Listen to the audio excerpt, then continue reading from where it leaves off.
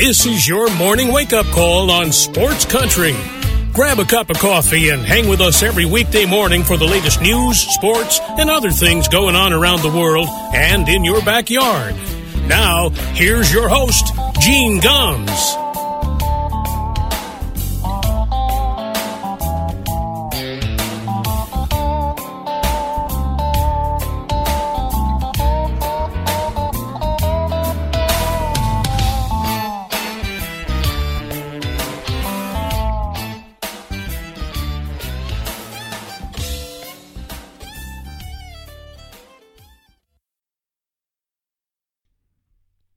Well, good morning, everybody.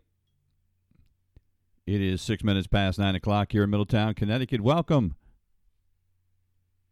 It's a Wednesday morning wake-up call on Sports Country Radio. I have to keep reminding myself that it's Wednesday. Of course, the holiday weekend threw me off a little bit, but welcome. And we've got plenty to talk about this morning. A lot of baseball yesterday.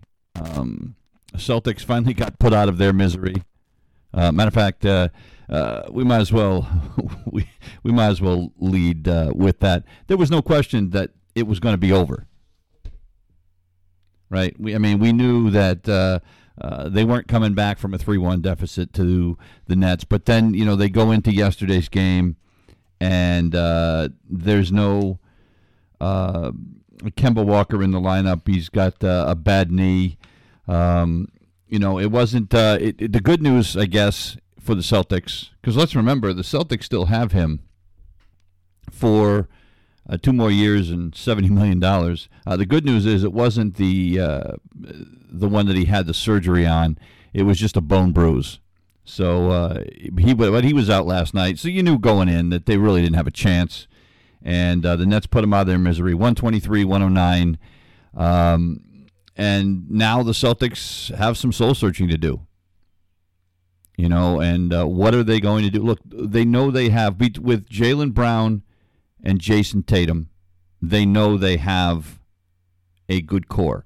Evan Fournier was a nice piece. Robert Williams in center, I think, he made steady progress throughout the year. The question is are they going to be able to get anything out of Kemba Walker? This is not the Kemba Walker that the Celtics thought that they were getting. Granted, some of it is the injuries, and the Celtics had plenty of them this year. And so, if you're a Celtic apologist, I guess, you can say, look, hey, they didn't have their full team. Who knows? But even, they just never played with any sense of urgency this season. So, look, they know they've got a good core, but they have got to find some depth, and they have got to find some fire. And I still don't think Brad Stevens should be fired.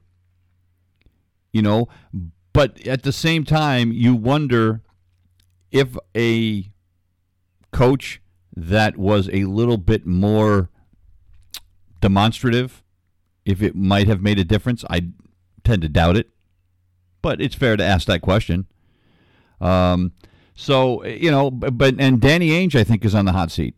I think Danny Ainge, everybody got all excited because they made the Eastern Conference Finals last year, and much was expected this year. This team took a step back. And you could make a case that they have not been the way that, or as good as the Celtics fans thought they should have been for the last few years. And I think if there's another disappointing season, or at least even the start of one next year, Danny Ainge could find himself out of a job. I think you don't know how long or how patient ownership can continue to be in Boston. So fortunately for the Celtics, it's over. I shouldn't say it like that, but you could tell they were ready to go. Last night's game wasn't a blowout. It was a game that the Celtics hung around, but you never felt that they had a chance to get back in that game. So put a fork in them, and it's time for some golf. Other things to talk about. The Olympics are going to happen, it looks like. They are making a push a little too late in Japan. They are trying to ramp up vaccinations. All their athletes are being vaccinated, and they're trying to get it done in the public, but they're not prepared for this. They're not going to get people to where they need to be fast enough. But they gave shots to 200 of its Olympic athletes yesterday. the IOC says that more than 80% of the athletes coming to the Olympic Village are going to be vaccinated. Now, let's put that in perspective. The Japanese population as a whole, 2 to 3% of the Japanese population is fully vaccinated. That's frightening. Let's contrast that here in the United States, where over 50% of our population of over 300 million people is vaccinated. 50%. And so for a progressive country like Japan to be only 2 or 3%, you just got, what the hell are they doing? So the questions about whether the Olympic Games should go on or not was a valid one based on that. Now the athletes, if they're fully vaccinated, you would expect that they are going to be safe, despite the fact that the Japanese population isn't vaccinated. And it also, supposedly the vaccinations reduce transmission, so supposedly the Japanese public will be safe from the athletes spreading it. But still, it's a fair question as how the hell do they only have 2 or 3% vaccinated? That's nuts. We're over 50 here. The hope is by July 4th it's going to be 70%. I think Joe Biden's a little optimistic on that one. Maybe we'll get to 60. That's great. I mean, here in the state we're over 60. We're about 60. Same thing in Massachusetts. So, and look, we know that here in the United States the virus levels are the lowest they've been since the start of the pandemic. So things are going in the right direction. But it looks like they're going to happen. At least the athletes will be vaccinated. But I don't know what's going to happen beyond that. I think that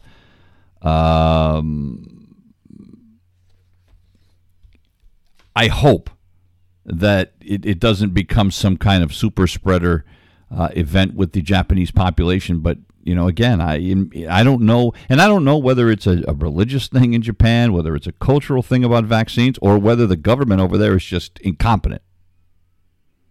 But to know that you are supposed to host the biggest athletic event in the world and to be where they are in terms of vaccinations with what's been going on in society is just crazy. Some Olympic news. The United States is trying to qualify for the baseball tournament in the Olympics, and in order to do that, they have to win the qualifying tournament that is going on right now in West Palm Beach, Florida.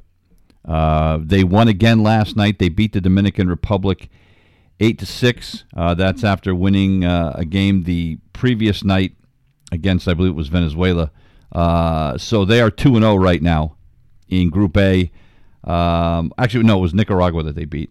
And now they have to play their round-robin finale will be today against Puerto Rico. Puerto Rico's 0-2 in this tournament. The top two teams will advance to the Super Round on Friday and Saturday, along with Canada and Venezuela from Group B. And then the top team from the Super Round will qualify for the tournament. Right now, the teams that have qualified for the Olympic tournament are Japan, Israel, Mexico, and South Korea. So, look, we'll see. I mean, the United States looks like they're in pretty good shape. Some ex-major leaguers are playing in this. Some minor leaguers, obviously. The United States team has Jared Duran, one of the top prospects from the Boston Red Sox organization. He had a couple of hits in the first game, had a double yesterday.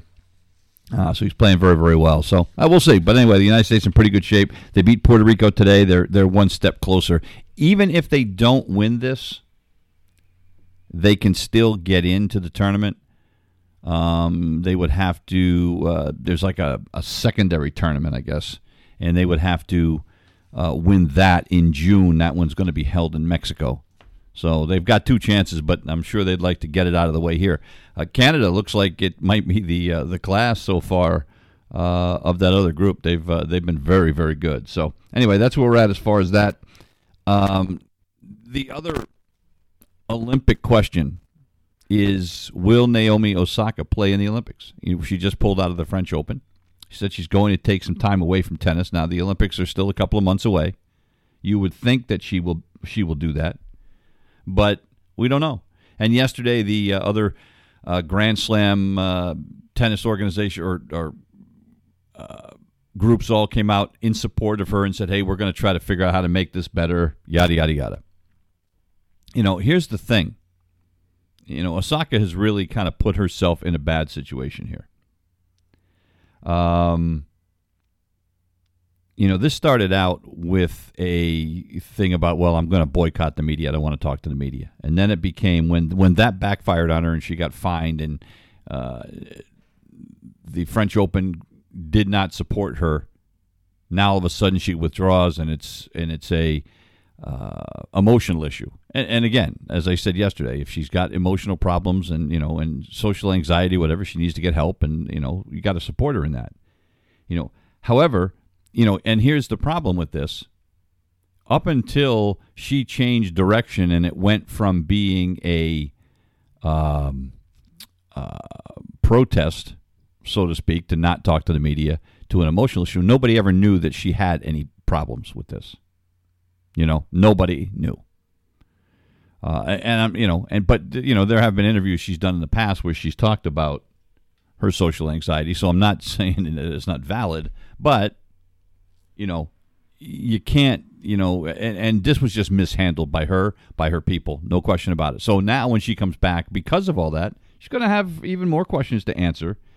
And at the end of the day, she's got to figure it out because it's part of the deal. And even nobody bigger in tennis than Rafael Nadal, right? Perhaps the greatest or second greatest tennis player in the world right now, maybe behind Djokovic. He said, "Look," he said, "I understand her." He said, "But without the press and without the people who are normally traveling and writing the news and the achievements that we're doing around the world," he said, "we might not be the athletes that we are." Translation is, if the media is not out there pumping us up, we're not making the kind of money that we're making because fans aren't coming out to the stadium. Companies aren't lining up to give us endorsements. We need the press. We need it. And he's right. So she's on a very slippery slope. It'll be interesting to see whether she does play. Two things. Will she play in Wimbledon? And will she play in the Olympics? What is she going to do in the meantime? Is she going to get some kind of counseling, or is it just like, I need a break and I got to figure out how I'm going to handle this? I don't know. But she has certainly put herself in a very difficult situation. All right, that's all on the Olympics. And I love the Olympics. But this has been with the pandemic. It's it's strange times. And then Naomi Osaka's situation is equally as strange. So, but I'm one of those people that when the Olympics come, I watch them all the time. I can't get enough. With the exception of a few events, like you couldn't get me. I can't watch gymnastics. I'm sorry. I know it's very popular. It does nothing for me. I can't stand watching it. It's like watching skating in the Winter Olympics. Don't like that either. So, men or women, I just can't stand it. And I can skate. I can't do what they do, but I can skate. I can't gymnastics. I couldn't, But regardless, it's just those are sports I don't enjoy watching. I enjoy watching, the swimming and the basketball and the track events, and I like watching stuff like team handball. I love watching curling in the Winter Olympics. I know. I love watching some of the sports you don't normally get to see in the Olympics, and that's why I love, like, here in the United States with NBC, they have it on 87 networks, and just about every event's being covered, so you've got a chance to watch everything. I love that. I love it. All right, so let's get to some baseball, and before we get to last night's games, news came out yesterday about the month of May, what happened in the month of May, and we've known what a offensive wasteland baseball has been this year, and it got slightly better in May. Overall, in Major League Baseball, hitters batted .239 in May. That's up from .232 in April. But it's still the lowest average for the month of May since 1972. Overall, Major League Baseball hitters are batting .236 this season through May 31st. That is the lowest since the .229 of 1968.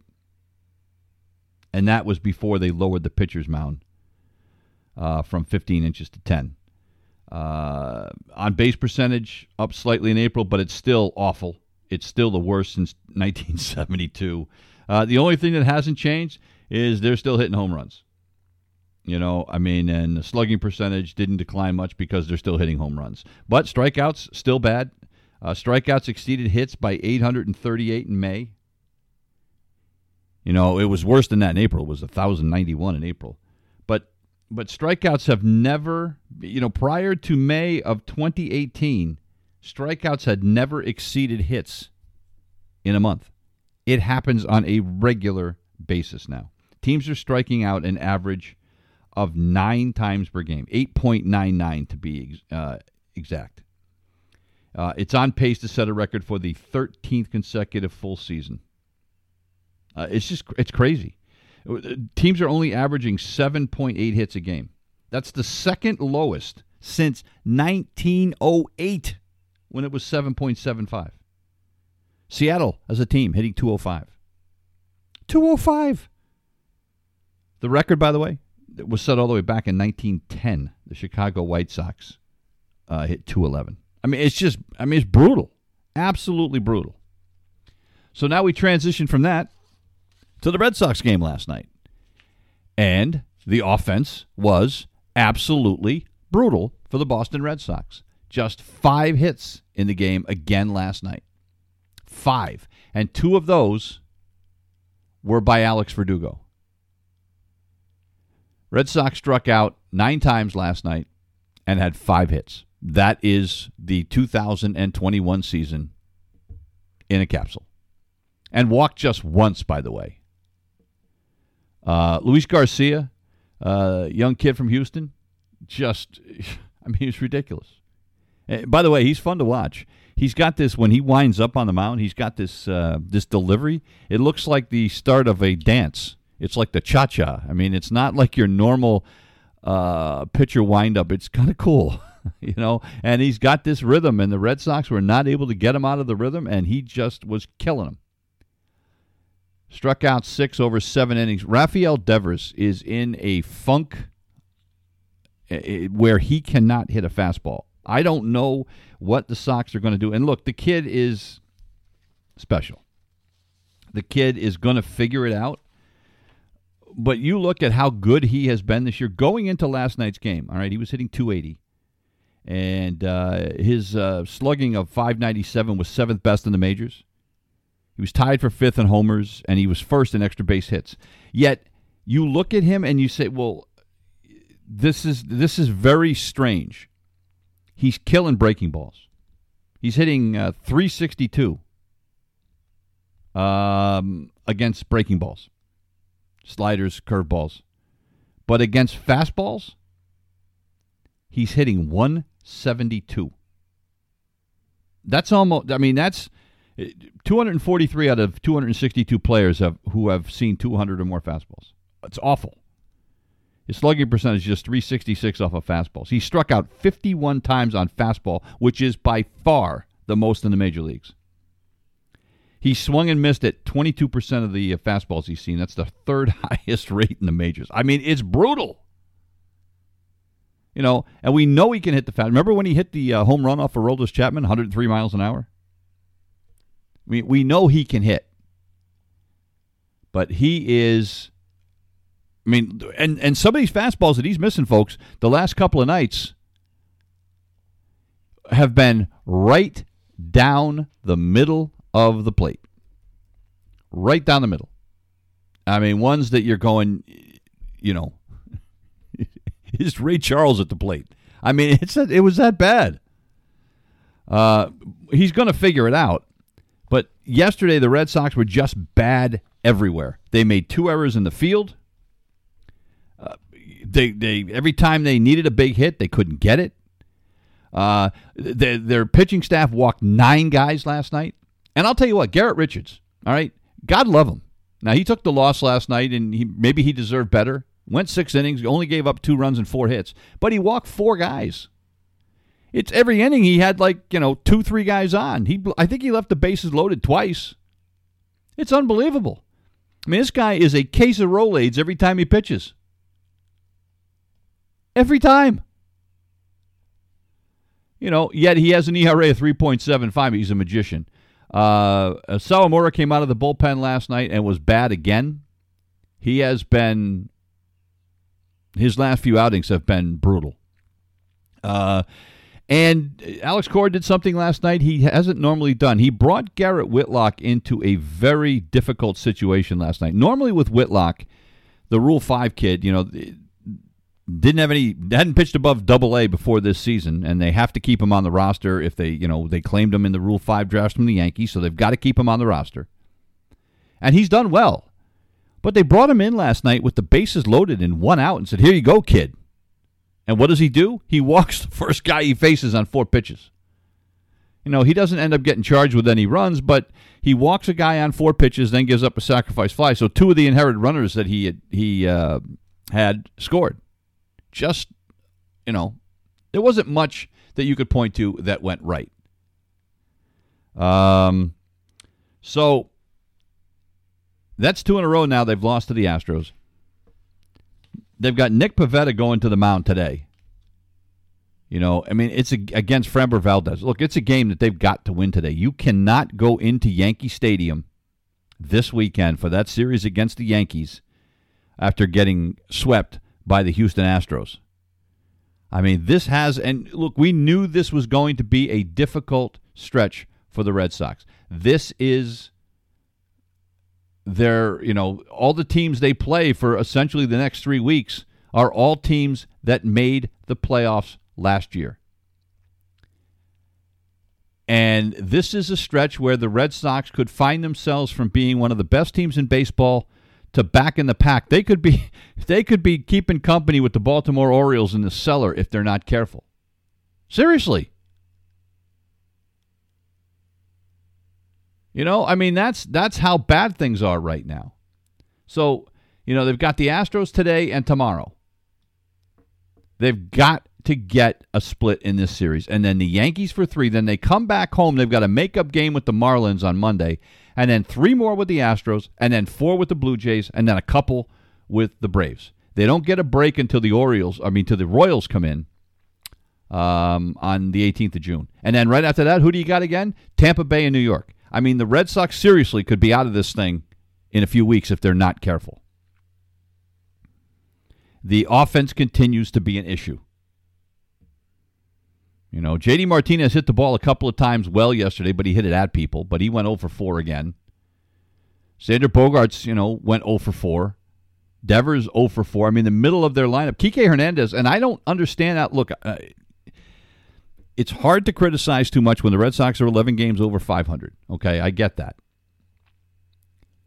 But Cora's insistence on hitting Kike Hernandez at the top of the lineup boggles my mind. Kike Hernandez is hitting .232, and he has an on-base percentage of .292. That is not a leadoff hitter. Now, I get it that you only lead off once a game, but it's still a vital part of your lineup. When you're turning the lineup over from your number 9 to your leadoff guy, you expect some things to happen as you're to set the table for the guys coming behind the middle of your lineup. And he has not done it. And yet, Cora insisted last night after the game, despite the fact that Kike went 0 for again. Now, he did walk once. Good for him. But he went 0 for 3. Cora insisted he'll be back in the leadoff slot tonight. I don't get it. And at some point, he's going to have to throw up the white flag and say, we got to try something else. Frankly, I'd wish he'd put Xander Bogaerts at the top of the lineup. He gets on base. I don't know. The problem is that, with the exception of that core 4 or 5 guys, they don't have anybody that's hitting. So maybe it's just he's figuring it's the best of a bad lot, perhaps. I don't know. One other Red Sox note before we take a quick break. Brandon Workman has opted out of his minor league contract with the Red Sox. So now the Red Sox have 48 hours to either call him up from Worcester or release him so that he can sign with another club. Now, look, this is a guy they traded last year to the Phillies to get Pivetta, to get Connor Seabold. He stunk for the Phillies, signed with the Cubs this year, stunk with the Cubs, and they released him. I mean, he was hideous. Now, he has pitched very well for Worcester. He's appeared in 7 games. He's allowed just 1 earned run on 3 hits. He struck out 10 and walked 4. He's looked like the old Brandon Workman. They talked about the fact that his delivery was screwed up, and they've worked with him down there, and he seems to be the old Brandon Workman. Now, if that's the case, that'd be awesome. But now, in order for the Red Sox to call him up, they have to make room on the Major League roster, which means designated somebody for assignment. Who's that going to be? My guess is if they want to try it, it could be Colton Brewer. And hope maybe Brewer doesn't get picked up on waivers and they can sneak him back down to the minor leagues. And frankly, even if he gets claimed, who cares?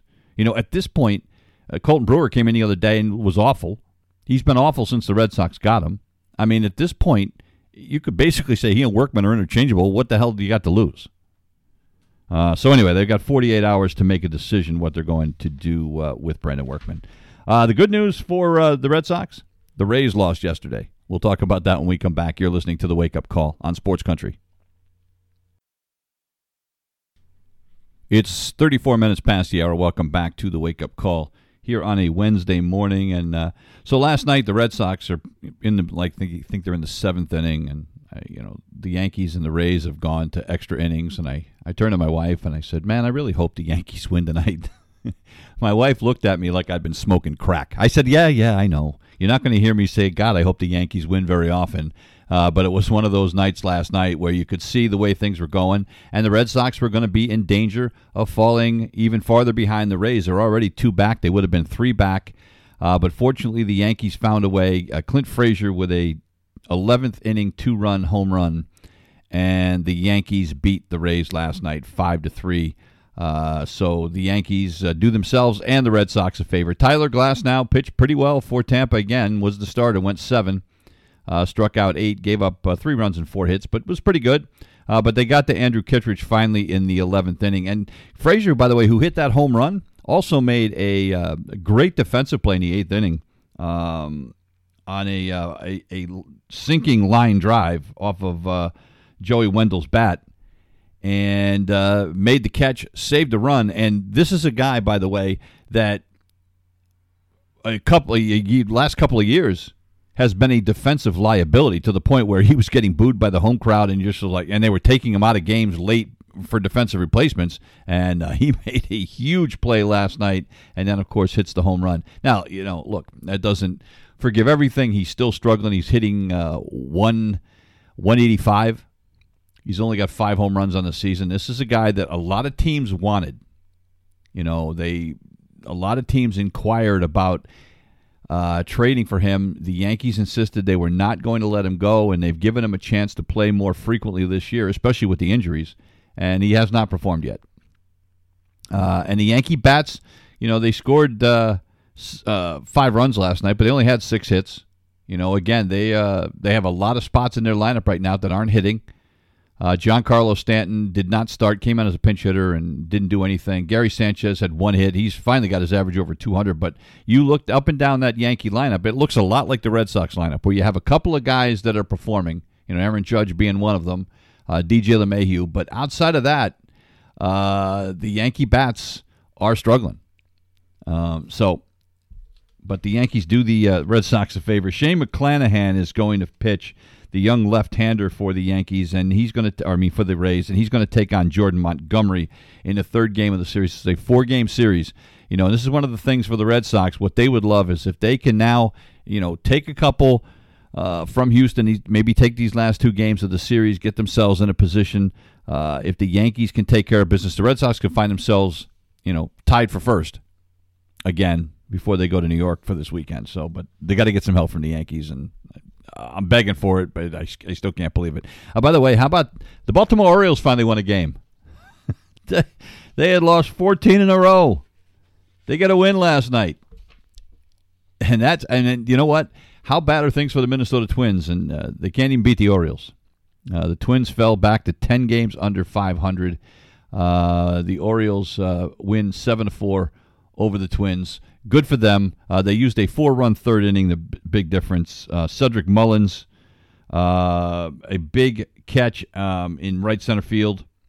And it was early in the game, but then got a couple of hits, scored 2 runs, and the Orioles managed to get the win. So congratulations to the Orioles, 18-37. But the Twins, boy, I tell you what, I worry about Rocco Baldelli's job. The longer this goes on, and there was a lot of talk on the Major League Baseball Network about, the biggest disappointments of the start of the season, and everybody thought it was the Twins. And the Twins are 10.5 games behind the White Sox. There's no way they're catching them. But, the thing is that they're behind the Detroit Tigers. They're behind the Kansas City Royals that don't have near the talent that Minnesota Twins team does. I worry about poor Rocco. I mean, he's a Rhode Island guy, New England guy, and I root for him. But all that magic they found last year has gone right down the toilet. The Mets lose last night. They lose to the Diamondbacks 6-5. The Diamondbacks get 2 runs in the bottom of the 10th inning. A Josh Reddick 2-run double, and they beat the Mets 6-5. Marcus Stroman got the start for the Mets last night. Went 6, gave up 3 runs, 7 hits, struck out 6, didn't walk anybody. But then they tied it up in the 9th off of Edwin Diaz, his first blown save of the season. And then Reddick with the double off of May in the 10th inning to win it. Young got the win for Arizona in relief, despite the fact he gave up a run to the Mets in the top of the 10th inning. And the series will conclude tonight. Madison Bumgarner is going to get the start for Arizona. David Peterson, who's 1-4 with a 4.91 for the Mets, will get the start. Look, the Mets, with all the injuries that they have, to still be sitting in first place in the NL East is nothing short of a miracle, and some of that's been, one of the other disappointing teams, you would have to say, has been the Atlanta Braves. Now, disappointing that, they're only 2 games under 500. They're not as bad off as Minnesota, and fortunately for them, they're in a division where everybody else is underachieving. Everybody thought that the Nationals were going to be better. Everybody thought that the Phillies were going to be better. Well, the bottom line is everybody in that division stinks. The Mets are the class of the division, and they're doing it with a bunch of guys hurt. If they get everybody back and healthy, look out. I think the Mets still can win this division.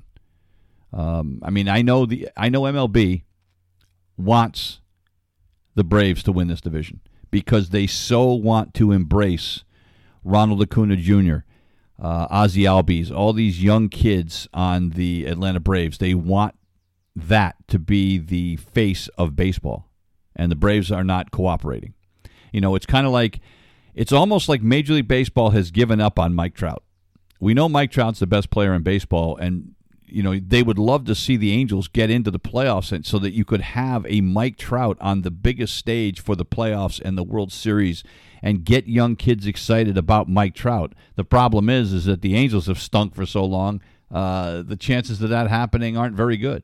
Now the Angels may still have a chance to sneak into the playoffs this year, but with Trout out for the next month, it's certainly going to be an uphill struggle. But anyway, so the Mets hanging in there despite the loss last night. The Blue Jays win. The Blue Jays were back in Buffalo for their first game of the season, and they were playing in front of crowds again for the first time in 2 years. They were just down in Dunedin, Florida, and you had a few people there.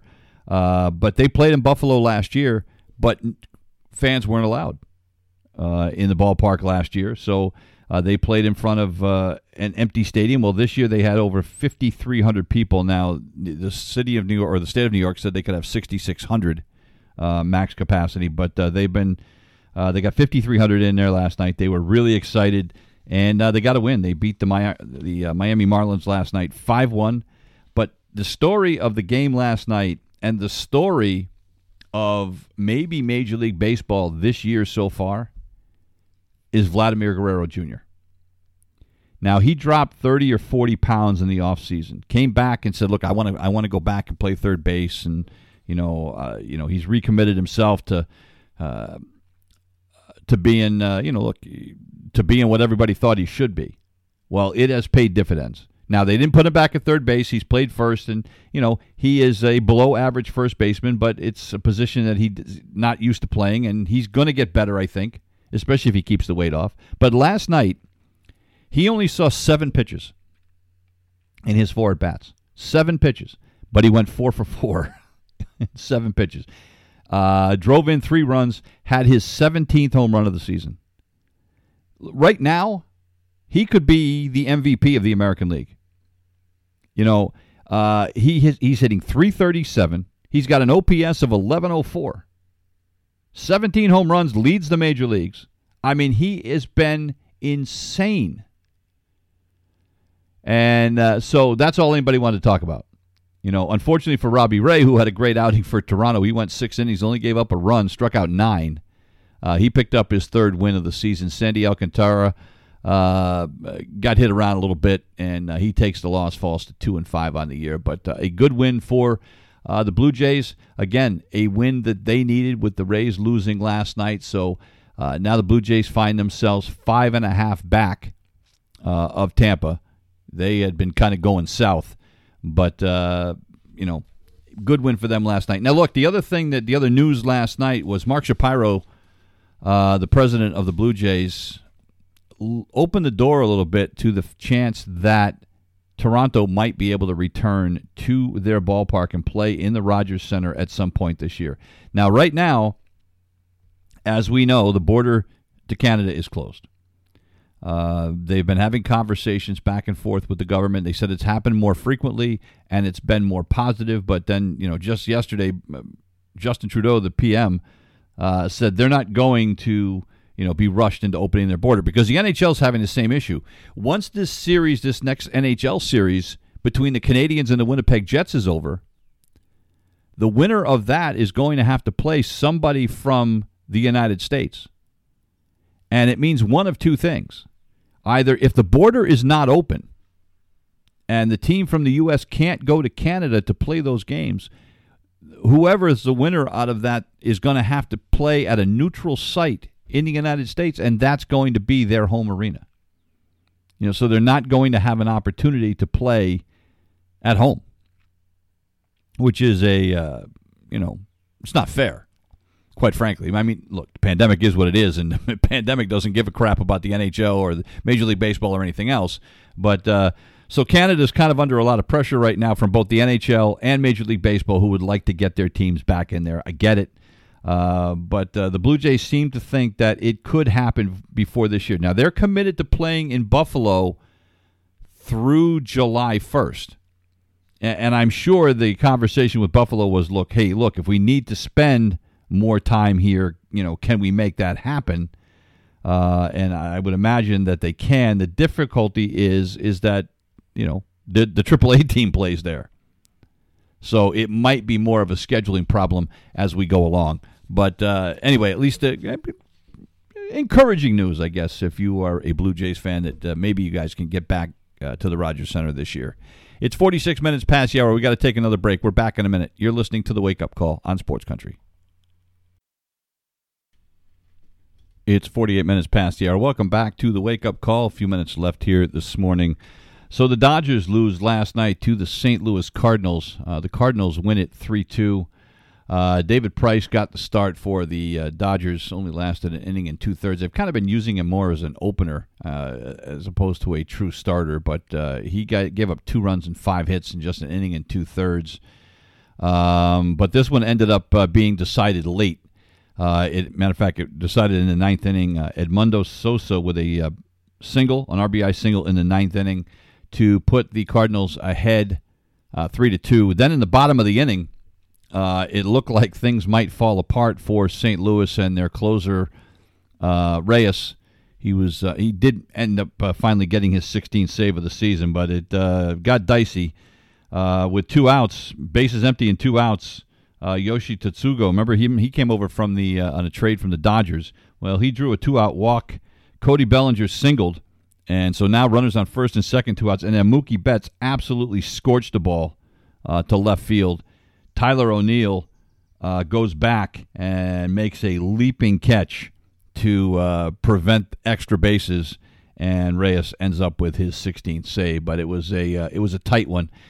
So the Cardinals improved to 31-24, and they currently are sitting in second place, about a half a game behind the Cubs. But if you're the Cardinals, they took a gut punch yesterday.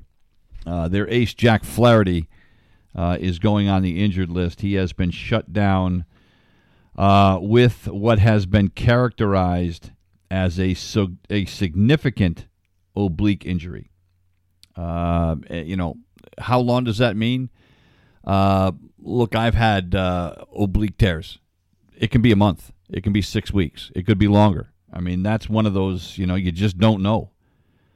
So that is a big blow to the St. Louis Cardinals' chances, and they've been playing pretty well.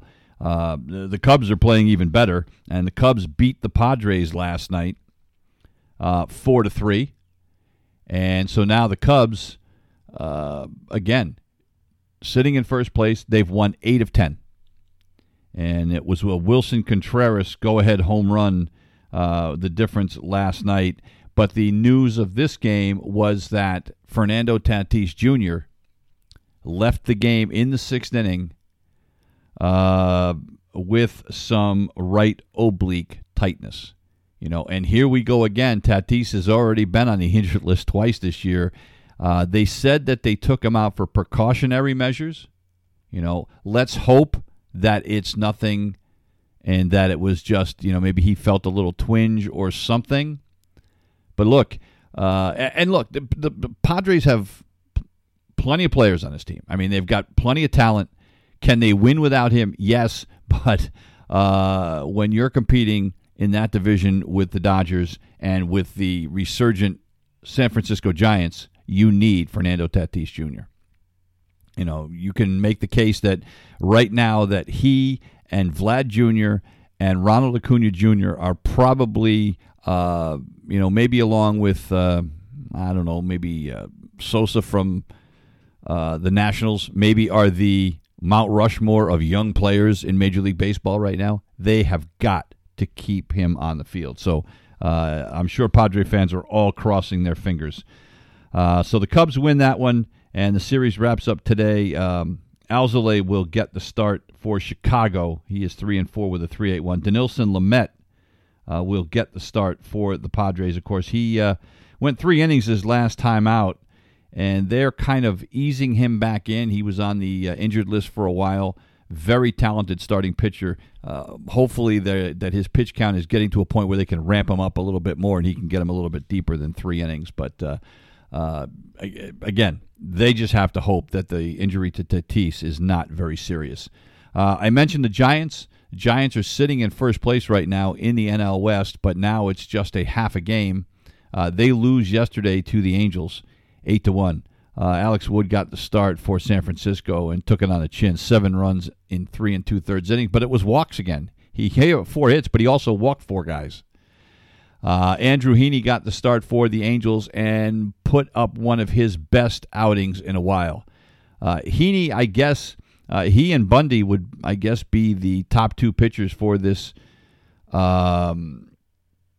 this Angels team, but they, have struggled. Bundy's been better than Heaney, but at least Heaney seems to be starting to get it together. He went 6 1/3 yesterday, a 1 run, 5 hits. He struck out 7, only walked 1, picked up his 3rd win of the season. But the Angels, despite not having Mike Trout, still trying to find a way to hang in there in the American League West. They are 5 games under 500, but they're only 6 back of Oakland and Houston, but they need Mike Trout back. But if Heaney and Bundy and, they can piece it together a little bit and pick it up, they can hopefully hang in there. And the Braves lose again. The Washington Nationals, who I just mentioned, beat them. Steven Strasburg got the start for the Nationals. Again, some more concerns about him. Left the game, and this is a guy that was on the injured list for a month with right shoulder inflammation. He's going to have an MRI on Wednesday. So obviously some concern out of Washington. This is another one of those guys, highly touted and has had hard time pitching an entire season. But the Braves lose again, this time 11-6. And Juan Soto, Ryan Zimmerman, each had 2-run home runs, and the Nationals, again, look, and here's the thing with the Nationals. They've been a disappointment, no question, 7 games under 500, but they are still in the mix. Nobody's out of it. What you mean, with the exception of the Baltimore Orioles, I guess, and the Pittsburgh Pirates, nobody's out of it. Well, and add Diamondbacks to that. I mean, those are all teams that are, 11-plus games out of first place. Good luck. But everybody else, including the Nationals, despite being where they are right now, still are in the mix if they can stay healthy. Before we get out of here this morning, one other quick note. I just wanted to mention the passing of Mike Marshall, known as Iron Mike. This is a guy that was the first relief pitcher to win the Cy Young Award. He did that back in 1974. He appeared in 106 games for the Dodgers that year. 106 games out of 162. Think about that. At one point, he appeared in 13 straight games. Threw 206 innings in relief that year. It's unheard of.